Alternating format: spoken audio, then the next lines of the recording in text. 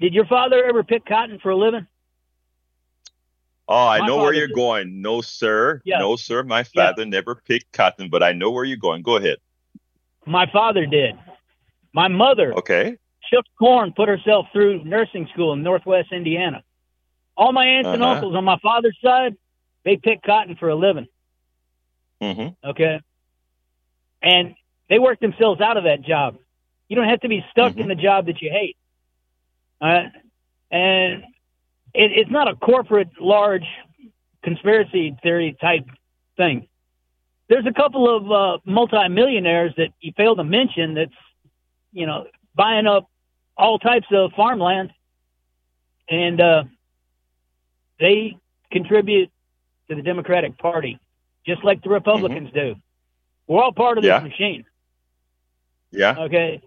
Hey, I agree with you there. I mean, I don't. When I talk about, actually, when you hear me hitting Romney or other these guys that take advantage of people, do you ever hear me say Republican or Democrat? Well, everybody I knows don't that think Mitt you do. Romney is a no, you don't. But everybody knows that Romney is Republican, and I don't think Hmm. I've heard you talk about the. Let me see, George Well, Soros. let me just refresh you because maybe you haven't heard. There is this guy, and not only a guy. This black billionaire that gave 400 medical scholarships, and everybody was praising big time.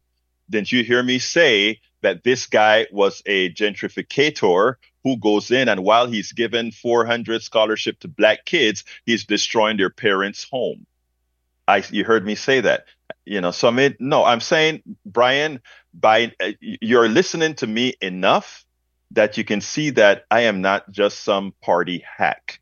I call a spade, and I think that's why you listen to the show because you know that as well. Yes, yeah. But anyway, brother, Well, let me go ahead and try to ask some more people to call in. And thank you so kindly for telling people to go ahead and contribute to the program. Appreciate you, Brian. all right. Thank you. Have a good day. Take you too, man. All right, folks. Look, this is KPFT 90.1 FM Houston. Our call signs has to be talked as mentioned at the top of the hour. I think this is the first day of the fun drive for me that in the first hour, I'm getting another 20 minutes or so to talk. I haven't made a penny. Are we going to leave us politics done right here with a black eye? No, With a, no, no black eye I'm for so politics done right. I'm so hurt. I feel so belittled. I I feel I terrible. totally understand that because on my show on Friday, I had to tell Tom. I Mhm. said, Tom, I have an empty screen. I am so disappointed. And then some folks donated, but we can't let this valuable community resource starve. We can't let politics done right end with a zero today. Please, folks, 713-526-5738, extension 1, give generously to Politics Done Right because right now we need it. Yes, we do. We do. And look, and by the way, I prepare a full show, and I likewise I prepared a full show for you today. Many subjects other than what we're covered here. And I always tell you, you can go to politicsdoneright.com/newsletter to get all the videos that I prepare. And I sometimes I wake up at 5 o'clock to do the program, right? But sometimes at 1:30, I'm still up making the videos for the program, making the videos and writing the blog for the program. Sometimes I'm up till 2. Last night I got 3 hours. And I'm not trying to be a martyr or anything like that. I'm trying to say that I put the respect into you all. Thank you so kindly, brother John. Thank you, John, for your contribution. I did get left with a zero. Thank you. Now Hooray, we just need four. hooray! Hooray, we just need 3 more like brother John. Thank you, John. You saved me, brother John. I appreciate you so kindly. But folks, last night I got 3 hours. I went to, my wife like, what time did you get to bed last night? I'm like, I got to bed. I told her 1:30 because I didn't want to say 2 o'clock because she would have been in my skin if I said 2 o'clock in the morning because she knows like the alarm has to get off at 5 o'clock. And it's like, hey, um, but look, let me tell you what, no matter what I'm doing, it's because of the respect I have for the audience. I'm not going to come and snow you guys with crap, right? I'm not going to just come out here and wing it. I make sure that we have something that's gonna have value to you. I mean, and I think that's what we should do. You have to have respect for the people that are funding you, right? And notice we said, who are our funders? You are the people, not the corporations or the person trying to sell a drug that doesn't work, but the people, you. So I ask you to call 713-526-5738, extension number 1. When we spoke about what's happening with Vice, a very good news organization, it's the same thing that can happen here at KPFT, right? We could reach to a point where, and let me be honest with you, I can say this. I'm on the national board, so I can say this without any issues. Um, there were times that there were considerations when there was absolutely no money, right? We weren't getting enough, and there was more spending than we could bring in. That automation was on the table. Automation is what you hear Brother Howard complain about with what the major stations are doing right now, and that is it's all computerized and it just go on autopilot. Why don't you talk a little bit about that, Howard, if you're here? Okay, I'm here. I worked for the big boys in town for a number of years, and I saw this automation coming in, and then suddenly there's out-of-town voice trackers.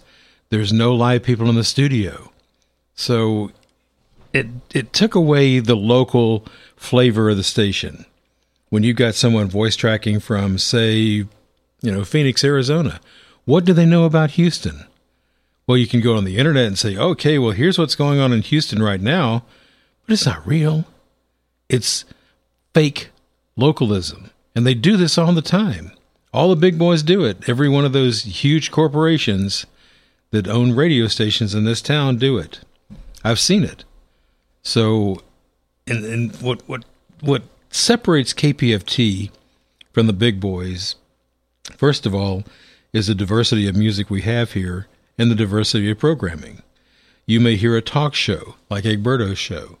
You may hear a music show that you really enjoy. So that separates us from them because they're all homogenous. Whatever their playlist is in Dallas, it's the same in Houston, and same in New York. It's the same thing. You're going to get different programming here. But that programming is brought to you by a transmitter. And the transmitter is a very hungry entity. It's humming along out there, and it's taking up electricity. It takes electricity to make a radio station. The studio here uses a lot of electricity. And we have our own computers, too, that we have certain portions of the day that are automated, but it's not the whole thing. You can tune in and get local programming here. We know what's going on. So that's the big difference between the big boys in town who use out-of-town voice trackers with no connection to the market and us, because we're local people. We come in every day. Hey, Yeah, go ahead. Howard, we have somebody else to thank. We want to thank Rua from Friendswood, who is a new sustainer. Rua, Yay! that goes a long way. And she is also new. So thank you so Great. kindly for being a new sustainer at KPFT. And of course, John started to get rid of Egberto's embarrassment of having a big donut. I no longer have a look. Thank you guys. Yeah. You would not imagine how important that is to the station. I play around when I say this, but it really is serious that we need your support, and we thank you for your support. We need about we need another $240. You know what? If somebody calls in and says, I want to have coffee with Egberto, that's $250. I'm done for the day. Well, actually, I need to get more because I'm behind on some days, but still, if we can get somebody to call in with that $250 stuff, whatever you can call in for, we want another sustainer, another $5 sustainer, another $10 sustainer. That would be wonderful right now. 713-526-5738, extension number 1. Again, that is 713-526-5738. Remember the story I told you about Vice? And I have a couple other stories that are very important that we are to cover today. And you can find that in politicsdoneright.com/newsletter.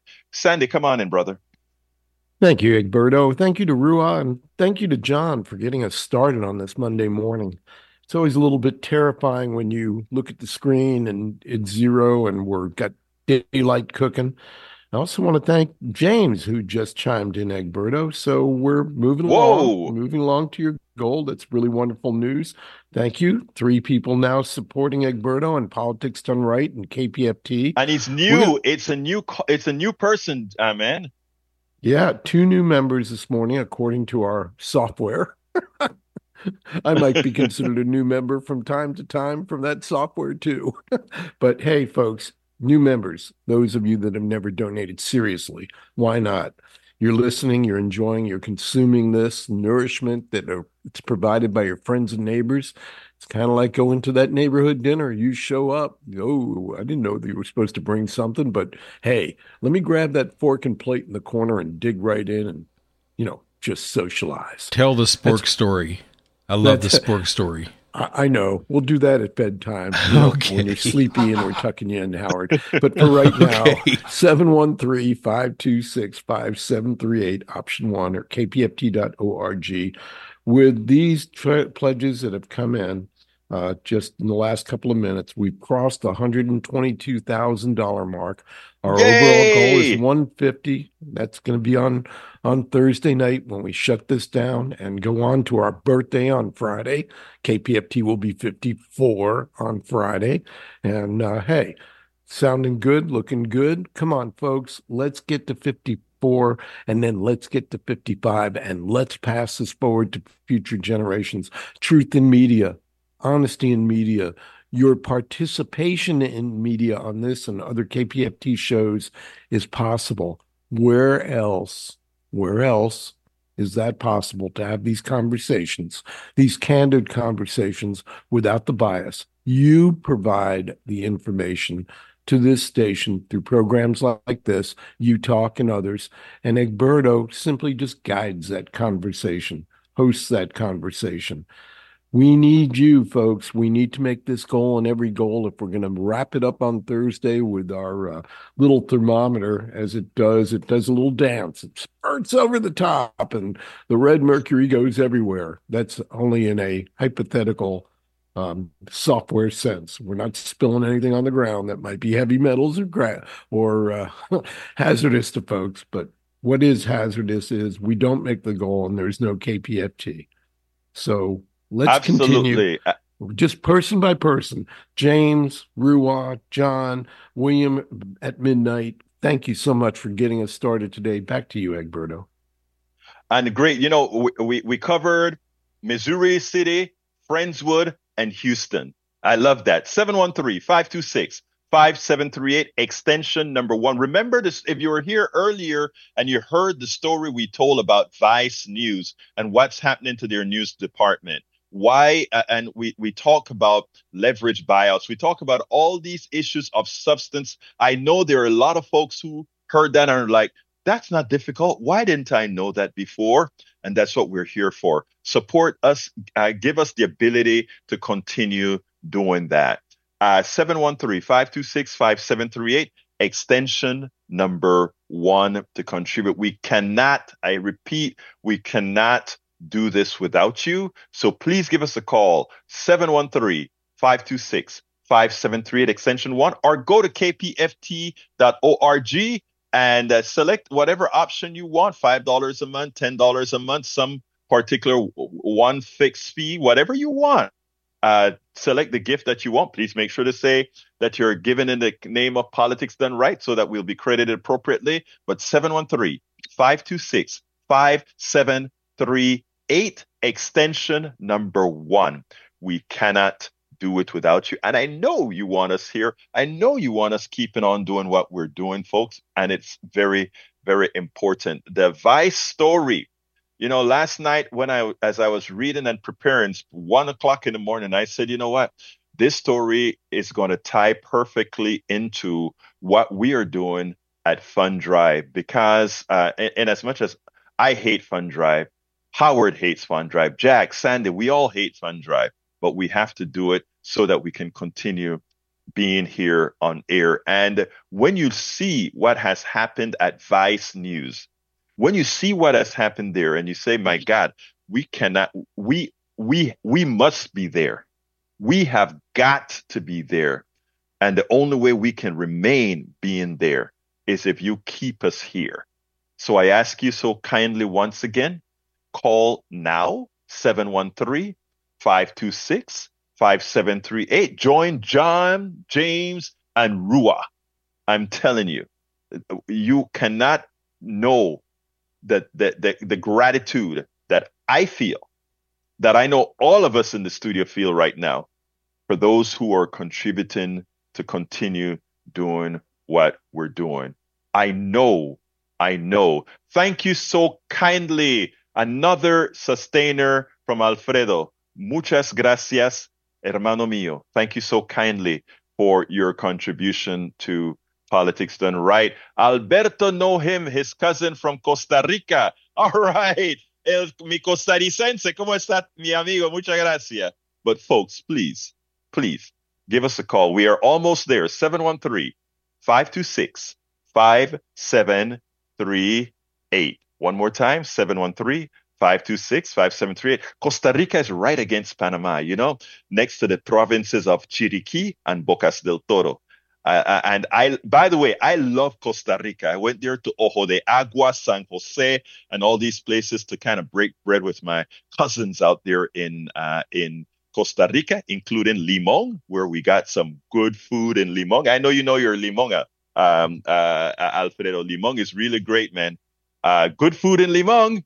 Anyway, folks, 713-526-5738. Let's get let's close me out with another contribution, my brothers. Come on, my sisters, come on. 713-526. We're going to go to Amy Goodman in a minute, but close me out well. 713-526-5738, extension number 1. By the way, we now have Missouri, Texas, Friendswood, Texas, Houston, Texas, and Spring, Texas. Love it.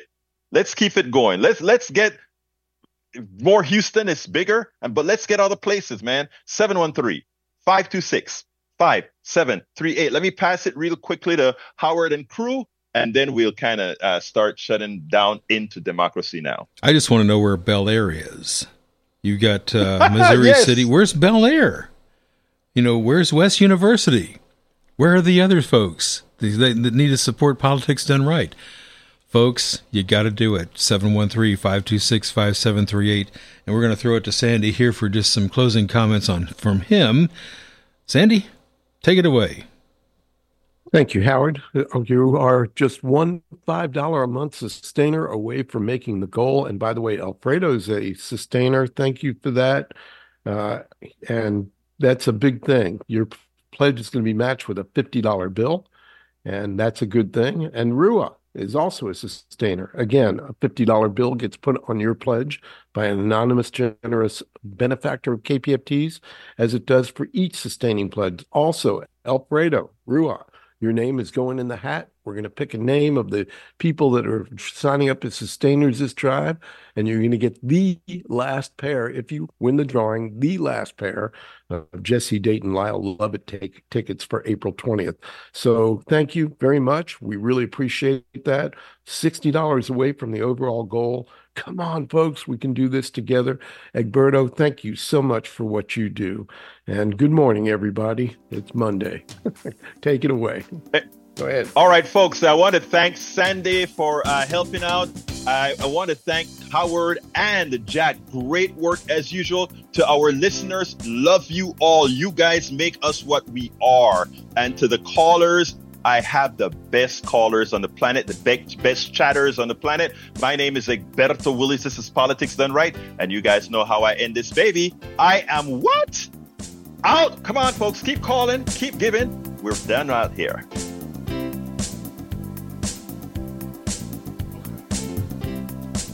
We now join Amy Goodman and Democracy Now! In progress.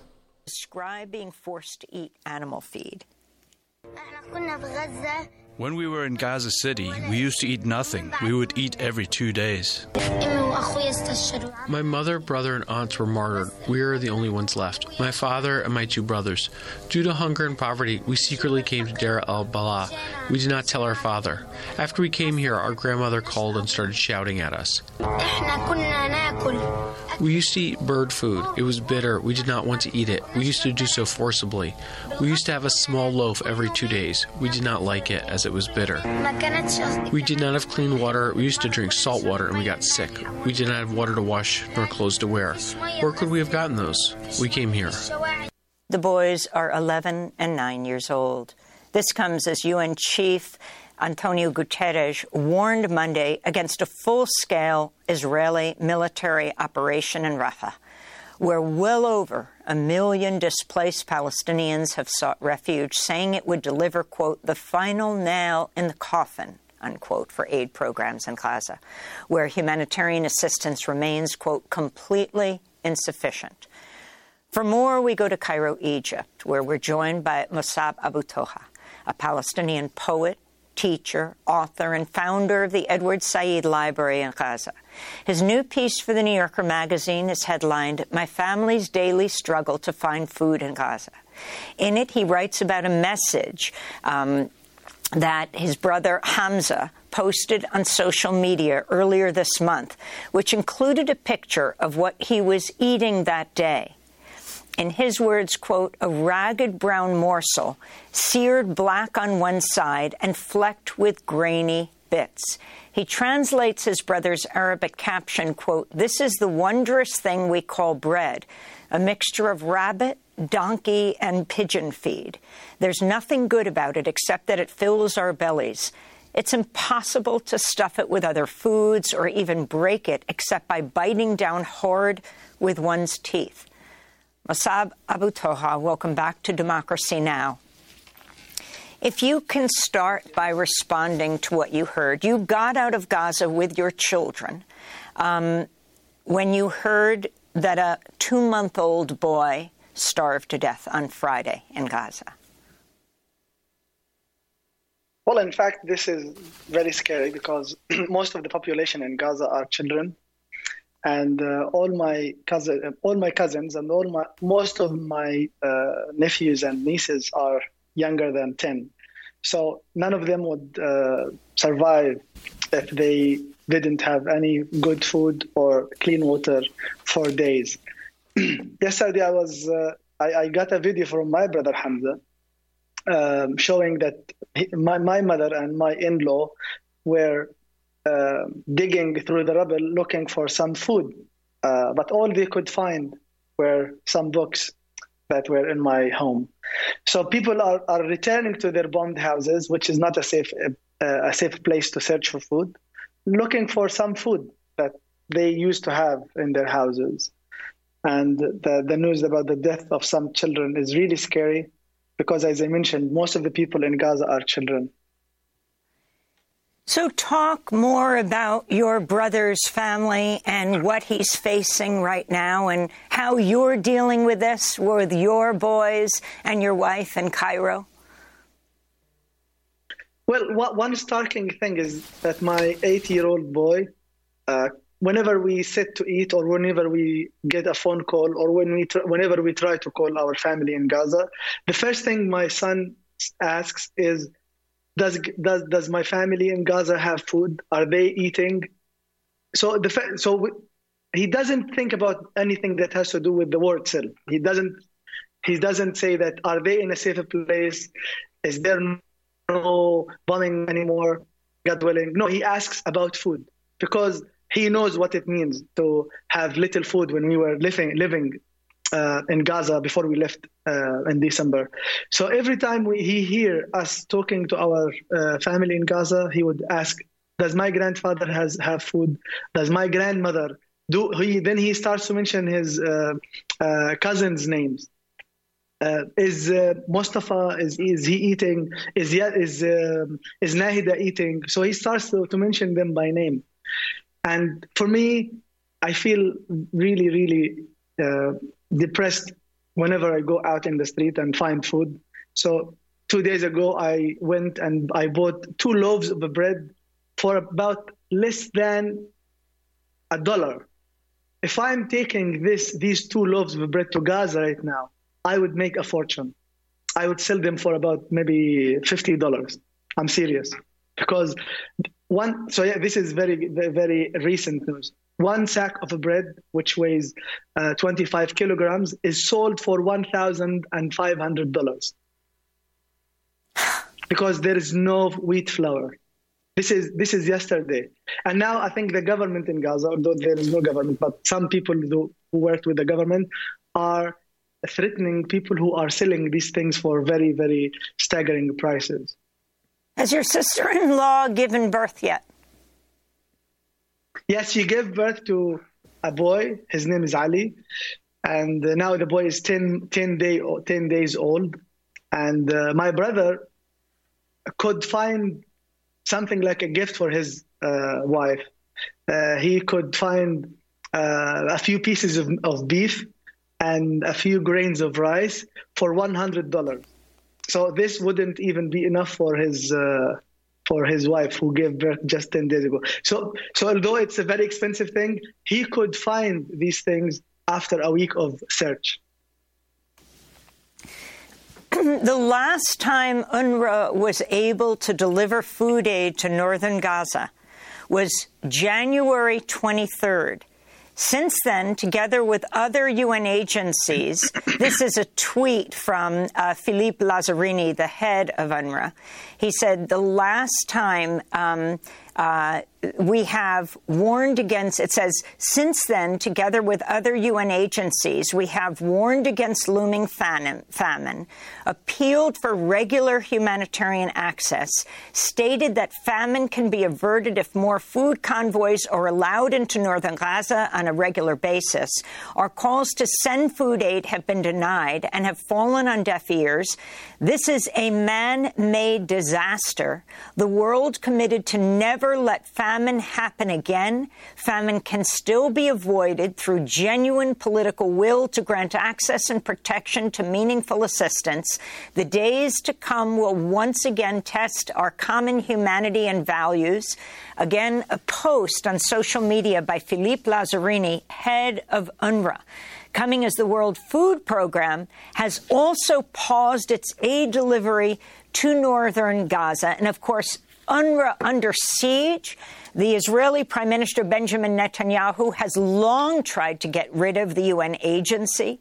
And now nearly 20 countries have defunded it, including the country that gave UNRWA the most money, the United States. Mossab Abu Toha, your response. Well, I would like the whole world to listen to this. Now, Israel is not allowing food into the northern part of Gaza, so people would regret not having left it, as Israel was encouraging people to, or ordering people to leave. And now people are thinking, okay, if we leave the northern part of Gaza, would it be safe to be in the south? So because the first few days and few weeks, Israel was telling people and ordering people, okay, you are safe now. You can take the Salahuddin Street or the C Street and go to the south because this would be a safe place for you. And many people left, including me, and I was kidnapped on the way. But many people left, and now they are crowded in Rafah in tents. I have one brother who's a bodybuilder and weightlifter. He's a champion. He was a champion in Gaza. And he wrote me yesterday. He said, brother, I haven't left my tent for a week. I'm depressed. I'm about to die. So he's in Rafah and he is depressed. And he thinks that he's going to die very soon. This is one thing. And the other thing, how many food trucks have been halted from getting into Israel? How many weapons trucks, how many arms shipment were halted from getting into Israel? Why could Israel stop food trucks from getting into civilians? And when we know that most of these civilians are children, while all the people in the world could not stop the shipping of weapons, destructive weapons into Israel. I'm not talking here about stopping food trucks from going into Israel, but I'm talking about weapons. I mean, where is the mind of the people in the world? How could you allow this to happen? You are funding Israel with more weapons and more food, of course, but we are not asking people to allow weapon trucks into Gaza. I mean, we are not asking for this because we don't want this to continue. What we are asking for is that people in Gaza have food and have medicine, and we need to lift the siege on Gaza because this siege, which is now intensified, did not start today. Gaza has been under siege since 2007. And now we are in the bleakest stages of this siege. Gaza is not only now under siege, but it's under genocide. So this is very scary. And I hope the world will not continue to watch and just show us that they are helpless in the face of Israel. I mean, if you can't get food into Gaza, can you please stop the shipping of weapons into Israel? Because they are killing us every day. I wanted to ask you about the International Court of Justice, which has just concluded its 6-day hearing on Israel's occupation of the Palestinian territories. This is Ralph Wild, a representative of the League of Arab States. The occupation must end. Israel must renounce its claim to sovereignty over the Palestinian territory. All settlers must be removed immediately. This is required to end the illegality, to discharge the positive obligation to enable immediate Palestinian self-administration, and because Israel lacks any legal entitlement to exercise authority.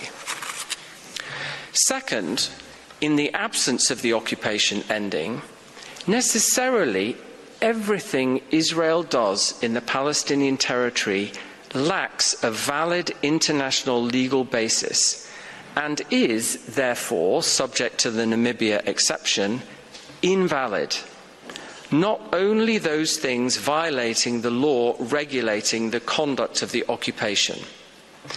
Those norms entitle and require Israel to do certain things, but this doesn't alter the more fundamental position from the law on the use of force and self-determination that Israel lacks any valid authority to do anything, and whatever it does is illegal, even if compliant with or pursuant to the conduct regulatory rules.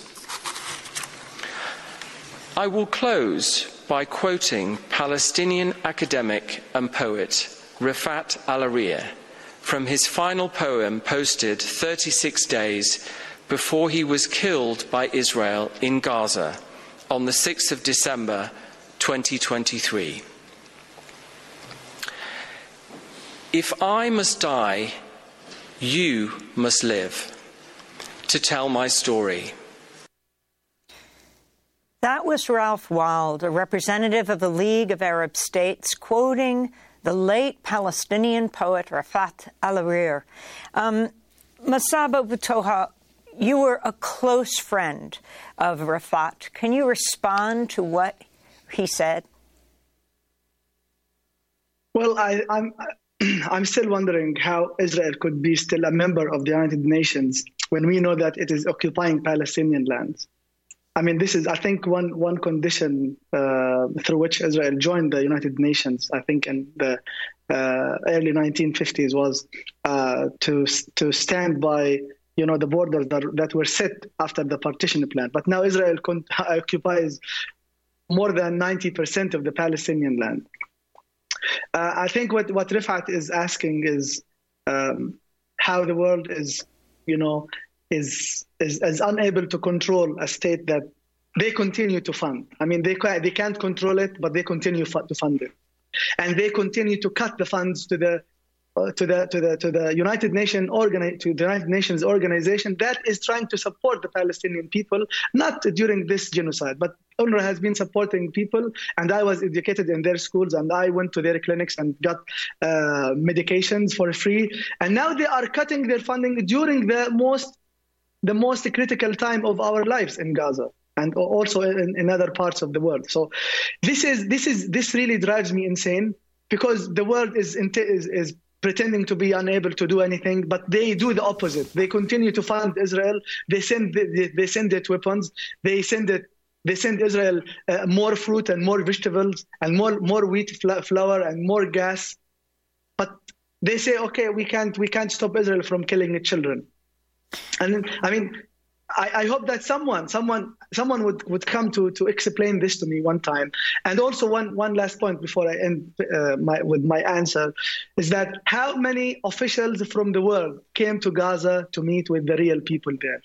If they are saying that Gaza is all Hamas, can you please come to Gaza and meet my mother, my brother, my sibling, Ali, who is now 10 days old? Can you come and meet them and listen to them, what they are asking for? But it was easy for them to go to Israel and meet with them with the monsters there who are waging the war and who are inciting to kill more and more people. But they never came to Gaza. I think there is one reason for that, because Gaza does not have an airport. So it was easy for them to fly and land in the land of Israel because they have an airport. But maybe one reason they couldn't come to Gaza is that Gaza does not have an airport. I mean, I could try to understand that. Musab Abu Toha, we want to thank you for being with us. Palestinian poet, author, teacher, founder of the Edward Said Library in Gaza. We will link to your new piece in the New Yorker magazine, headlined My Family's Daily Struggle to Find Food in Gaza. His award-winning book is titled Things You May Find Hidden in My Ear, Poems from Gaza. This is Democracy Now! I'm Amy Goodman. We turn now to damning new projections about the health crisis unfolding in Gaza. In a minute, we'll be joined by one of the lead authors of a joint report from the London School of Hygiene and Johns Hopkins University, which found, quote, even in the best-case ceasefire scenario, thousands of excess deaths would continue to occur, mainly due to the time it would take to improve water, sanitation, and shelter conditions, reduce malnutrition, and restore functioning healthcare services in Gaza, unquote. In an interview with CNN last week, the regional emergency director of the World Health Organization, Dr. Richard Brennan, was asked about the report's projections. This study is absolutely striking. I don't know how many wake-up calls we need to alert us to the dire, absolutely dire and desperate situation on the ground. We've already lost 29,000 people from traumatic injuries. We already have over 70,000 others that have survived injuries with some terrible injuries. I was in Gaza last week. You can't imagine the deformities, the limb losses of young children, young adolescents, young adults who are going to be left with these disabilities for years to come. We don't know how many people have died because they didn't get access to their blood pressure medicines or their diabetic treatment and so on. But we know that we suspect that thousands more have died unnecessarily because of lack of access to health care. And now you have these two reputable institutions. I know the two study leaders. No one is better placed to do these kind of estimates than these two institutions. And now we're saying if things continue, if we see this escalation, if we see this military operation into Rafah, we're going to be looking at an extra 80-odd thousand deaths in 6 months' time. If that's not a wake-up call, I don't know what is. That was the World Health Organization's Regional Emergency Director, Dr. Richard Brennan. For more, we're joined in London by Zeina Jamaluddin. She's a nutritionist and epidemiologist, one of the lead authors of this new joint report from the London School of Hygiene and Johns Hopkins titled Crisis in Gaza, Scenario-Based Health Impact Projections. She's a research fellow at the London School of Hygiene and Tropical Medicine. Zeina, welcome to Democracy Now! Thanks so much for joining us. Just lay out your findings. Good morning, KPFT listeners. This is Interim General Manager Sandy Wyman interrupting Amy Goodman's program this morning just briefly. Again, we are in Fund Drive. This is the final week of Fund Drive, and we have a long way to go to make our $150,000 goal. So I am imploring all of you that have not yet made a pledge this drive, or maybe never have made a pledge, to do just that right now. Call 713-526-5738 so that we can continue bringing you this essential programming all across our schedule, including Democracy Now! 713-526-5738. As we wrapped up Politics Done Right, Alfredo came on board as a sustainer. Thank you for that. Anelia from Austin, Texas, an existing member, re-up. Thank you very much, Nelia, for that acknowledgement of KPFT's value to your ears, to your mind, and supporting so many other people that cannot or did not or will not make a pledge. And finally, we've just gotten a new sustaining member, a small donation, almost a basic membership. We're talking about $3 a month, but a sustainer. And if everybody listening were to do that, we may not be at our $150,000 overall goal. That's the power of community. That's the power of what you have in your hands out there. Free speech radio, community radio. It's no accident that we will be 54 years old on Friday. It has come from years and years and years of folks just like you that have stepped up and done their part, whatever that part might be. Like Keith, who just made a small donation from Sugarland. Keith B., thank you so much for that. Everybody, do your part. $5 a month, $10 a month, $5, $20, whatever it is that is your part. Because from all over the surrounding area and well beyond, since we stream worldwide, people are stepping up to support community radio, free speech, one of the last of its kind in the entire country, the Pacifica station on the Gulf Coast. We've got 2 in California, Berkeley and Los Angeles. We've got 2 on the East Coast, New York and Washington, D.C., and we've got 1 here in Houston.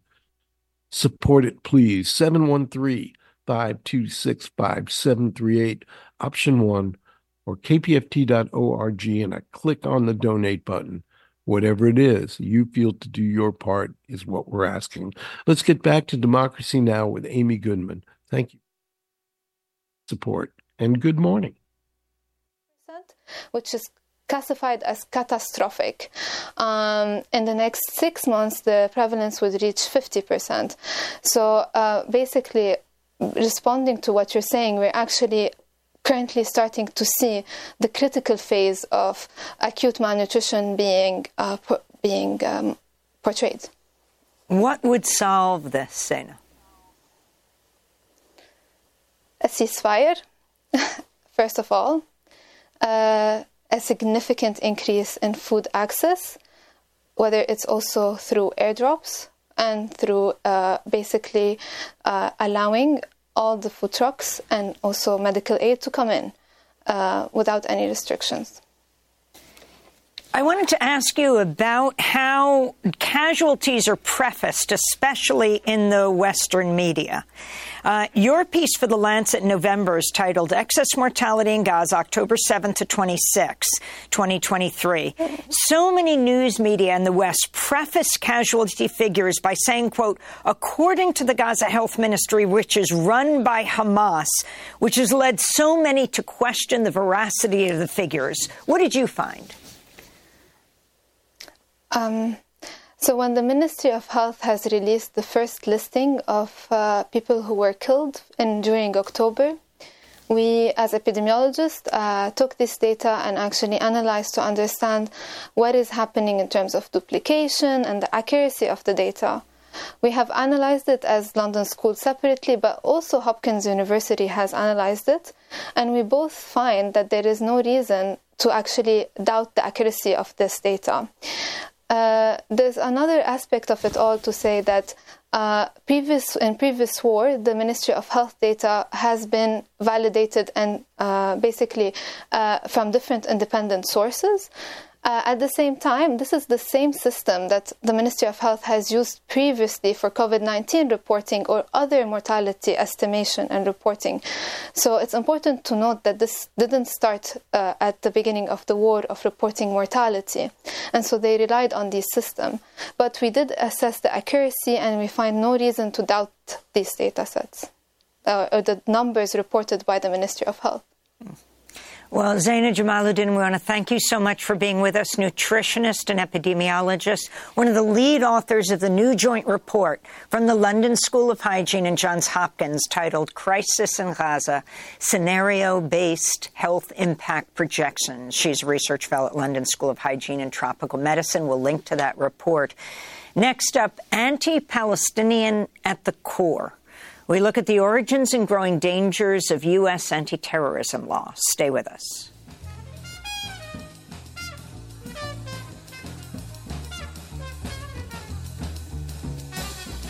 While Amy's taking a break, let me remind you again, our phone number, 713-526-5738. Our February Thankathon Winter Fund Drive, as it's sometimes called. It's going to wrap up on Thursday, and at that time, we will have the money, I hope, to continue paying all of our bills through May. We're listener-supported. Again, if you have not yet given this drive and you listen to KPFT for Democracy Now! Or other great programming, please join in the mutual support with everybody else of Community Radio, KPFT, 713-526-5738, kpft.org. Your funding is essential to continue. The money does not come from grants altogether. A little bit comes in that way, or from underwriting. Maybe 1 to 2% of our annual budget comes that way. The majority comes during these fund drives, the vast majority. And we leave it to the listener to make that call. We're not calling you. We're not sending you a bill in the mail. We're asking you to voluntarily do your part. 713-526-5738, option 1. Don't let this program go unsupported, please. Democracy Now!, independent journalism, bringing you on-the-ground interviews in the sites that are impacted globally where conflict is taking place. First-hand reporting is the best kind of reporting. 713-526-5738. Back to the program with Amy. Thank you.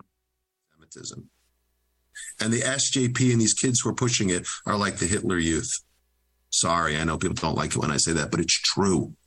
And what Shai said before is spot on. Meanwhile, several American universities have suspended or banned Students for Justice in Palestine. In an interview in January with CNN's Dana Bash, former House Speaker Nancy Pelosi claimed without evidence some protesters demanding a ceasefire in Gaza are connected to Russia and urged the FBI to investigate them. But for them to call for a ceasefire is Mr. Putin's message. Mr. Putin's message. Make no mistake, this is directly connected to what he would like to see. Same thing with Ukraine. It's about Putin's message. I think some of these protesters are spontaneous and organic and sincere. Some, I think, are connected to Russia. And I say that having looked at this for a long time now, as you know. You think some of these protests are Russian plants? I don't think they're plants. I think some financing should be investigated. And I want to ask the FBI to investigate that. She later would say when people were protesting in San Francisco, go back to China. For more, we're joined by two guests who've been following all of this closely. Dara Lee is an anthropologist and lawyer teaching at University of Chicago. He's the author of the new briefing paper, Anti-Palestinian at the Core, The Origins and Growing Dangers of U.S. Anti-Terrorism Law, jointly published with the Center for Constitutional Rights and Palestine Legal. And we're joined by Dima Khalidi, founder and director of Palestine Legal. We welcome you both to Democracy Now! Dara Lee, let's start with you. Talk about what you found. Good morning, Amy. It's good to be with you. Well, I think many viewers of Democracy Now! Are probably familiar with the way that Palestinians have been slandered and stereotyped as terrorists for a long time. What this report does is it reaches back and connects the dots of a longer history, going back almost 50 years, showing how the very foundations of terrorism law in the United States at key moments of their development were crafted with the agenda of opposing or crushing Palestinian liberation in mind. The first time the word terrorism even shows up in federal law is in a 1969 statute, and it's unfortunately very relevant today. This statute restricts U.S. aid to UNRWA, the UN body that provides humanitarian aid to refugees, and it uses the word terrorism essentially as a synonym for Palestinian resistance. And one of the chief sponsors of this legislation, Congressman Leonard Farbstein from New York, made a speech on the floor of the House of Representatives where he peddled the stereotype of UNRWA schools and Palestinian refugee camps essentially as hotbeds of terrorism that are brainwashing the sort of next generation of terrorists. So in light of today's campaigns to defund UNRWA and to deprive Palestinians of humanitarian aid, we can see that this is part of a much, much longer campaign that extends in many different directions. Can you talk about who is pushing these laws and what their agenda is, Dara Lee? Yes, one of the other key aspects of the story is the role of organizations like the Anti-Defamation League in pushing for this legislation over time. And again, this is relevant for one of the clips that you just played, the clip of Jonathan Greenblatt, the head of the ADL, accusing student activist SJP of being terrorism supporters. There's a bit of a coming full circle moment here because the ADL was actually one of the organizations that lobbied very heavily for the passage of this law that criminalizes so-called material support to terrorist organizations. The material support statute is actually the most commonly used charge in federal terrorism cases. And the reason why it's prosecutors' favorite tool is because it is incredibly broad. It criminalizes ordinary activity that would usually be covered and protected by the First Amendment. So it's a very, very convenient weapon. And it was passed in the 1990s as the result of a long-running campaign by the ADL and other groups to essentially crack down on Palestinian community organizing and Palestinian solidarity organizing in the United States. And what they did actually was they exploited the outrage following the 1995 bombing of a federal building in Oklahoma City. Now, many people will recall, of course, that the people who carried out that bombing were U.S. citizens, essentially right-wing white nationalist militia members. But the law that was passed as a result of the Oklahoma City bombing it was mostly a sort of get tough on crime, crack down on immigration bill that included the material support law that was proposed by the ADL as part of a larger package of measures that were all about essentially targeting Palestinian liberation movements. And Dima Khalidi, head of Palestine Legal, let's be clear, it's not only Students for Justice in Palestine that have been banned on some campuses, but also Jewish Voice for Peace. That's right, Amy. We've seen over the last several months multiple efforts to shut down student activism, and that is a direct result of efforts by groups like the ADL, but also by statements by President Biden himself that have said that he is mobilizing federal law enforcement to surveil campus activism. And these threats of surveillance that Pelosi herself made as well are serious, and they reflect what we are saying in this report is a fundamentally anti-Palestinian agenda. When the U.S. government, instead of stopping military aid to Israel to stop this genocide, is stopping funding for UNRWA, that is a lifeline for Gazans. This is the result of decades of anti-Palestinian rhetoric that has allowed these laws to develop, and that is ultimately, in this moment when people are mobilizing to stop this genocide, a cover for the genocide. It is a justification for the dehumanization of Palestinians and their allies, to tar them with criminal or discriminatory intent. And that's the intention of this report, is to really expose this anti-Palestinian agenda that is driving efforts to really expand these laws to target First Amendment activity that is trying to mobilize people for justice. Palestine Legal has received multiple reports of the FBI harassing Palestine advocates for their social media posts. Can you describe some examples, Dima? Well, we and other legal organizations that are supporting people who are facing increasing repression are getting multiple reports of people being visited by the FBI. Often because of social media posts that they make, because of their activism on the streets. And people have even been visited by ICE, immigration enforcement agencies. And this is a direct result, again, of this rhetoric, of this increase in surveillance resources to law enforcement agencies. And as we know from the post-9/11 era, the impact on our communities is enormous. It has a huge chilling effect on people, on First Amendment rights, but it also is a signal of an erosion of a whole host of constitutional rights when law enforcement is mobilized in this way, as we saw in the 1960s with COINTELPRO, as we saw in the post-9/11 era. So this is just the beginning, we think, of what is a massive mobilization of state resources against this movement. And this is why we're publishing this report now, to really encourage lawmakers to protect First Amendment rights, to roll back these laws which are only shielding Israel from accountability and scrutiny and undermining fundamental First Amendment rights for everybody. Can you talk about the anti-Palestinian bills that are in front of Congress? One of them that would possibly radically expand deportations of Palestinians at this time, Dima? Yeah, we're seeing legislatures around the country, not just Congress, but state legislatures threatening, presenting bills that are trying to justify an erosion of constitutional rights and First Amendment rights by noting terrorism, supposed terrorism threats, right?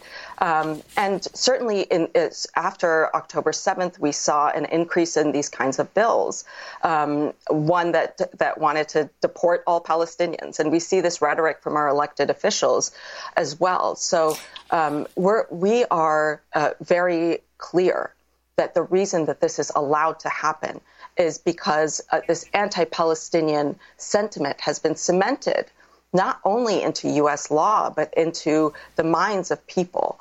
And that's why these kinds of bills are proposed with hardly anyone blinking an eye, while Palestinians are being obliterated in Gaza as we speak.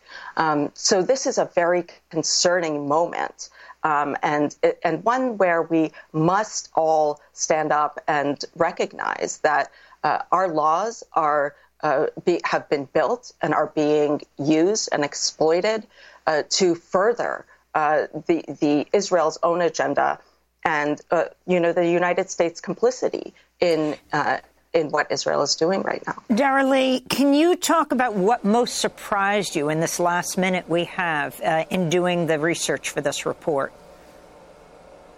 Yes, well, I think one of the surprising episodes is the one that I referred to earlier about the way that the material support law was passed after the Oklahoma City bombing. Essentially, what happened was that the Clinton administration proposed a sort of general anti-terrorism law that included the things that the ADL wanted, that essentially targeted Palestinians, but also included things that you would expect, like expanded law enforcement authority, regulation of firearms and explosives, and so on. And the the Republican-led House of Representatives essentially gutted that bill and replaced it with all of the provisions that they wanted. And immediately, the Democrats and the ADL pushed back, lobbied very hard, and the parts of the original bill, only the ones that pertained to so-called international terrorism that were essentially targeting Palestinians, were put back into the bill. So it's a really sobering example of how anti-Palestinian animus is one of the most enduring areas of bipartisan appeal in Washington. Well, I want to thank you both for being with us. We're going to link to your report. Darrell Lee, lawyer, associate professor of anthropology and social sciences at the University of Chicago, and Dima Khalidi, founder and director of Palestine Legal. The new briefing paper is Anti-Palestinian at the Core: The Origins and Growing Dangers of U.S. Anti-Terrorism Law. That does it for our show. To see all our video and audio podcasts, you can go to democracynow.org. And congratulations to our whole team as we just surpassed 2 million YouTube viewers. Democracy Now! Produced with Renee Faust, Mike Burke, Dina Guzder, produced Messiah Rhodes, Nermeen Sheikh, Maria Tarasena, Tammy Warnoff. I'm Amy Goodman. Thanks so much for joining us. Good morning, KPFT listeners. This is Interim General Manager Sandy Wyman speaking to you on the final Monday of our winter fund drive, our thankathon, our marathon, call it what you will. If it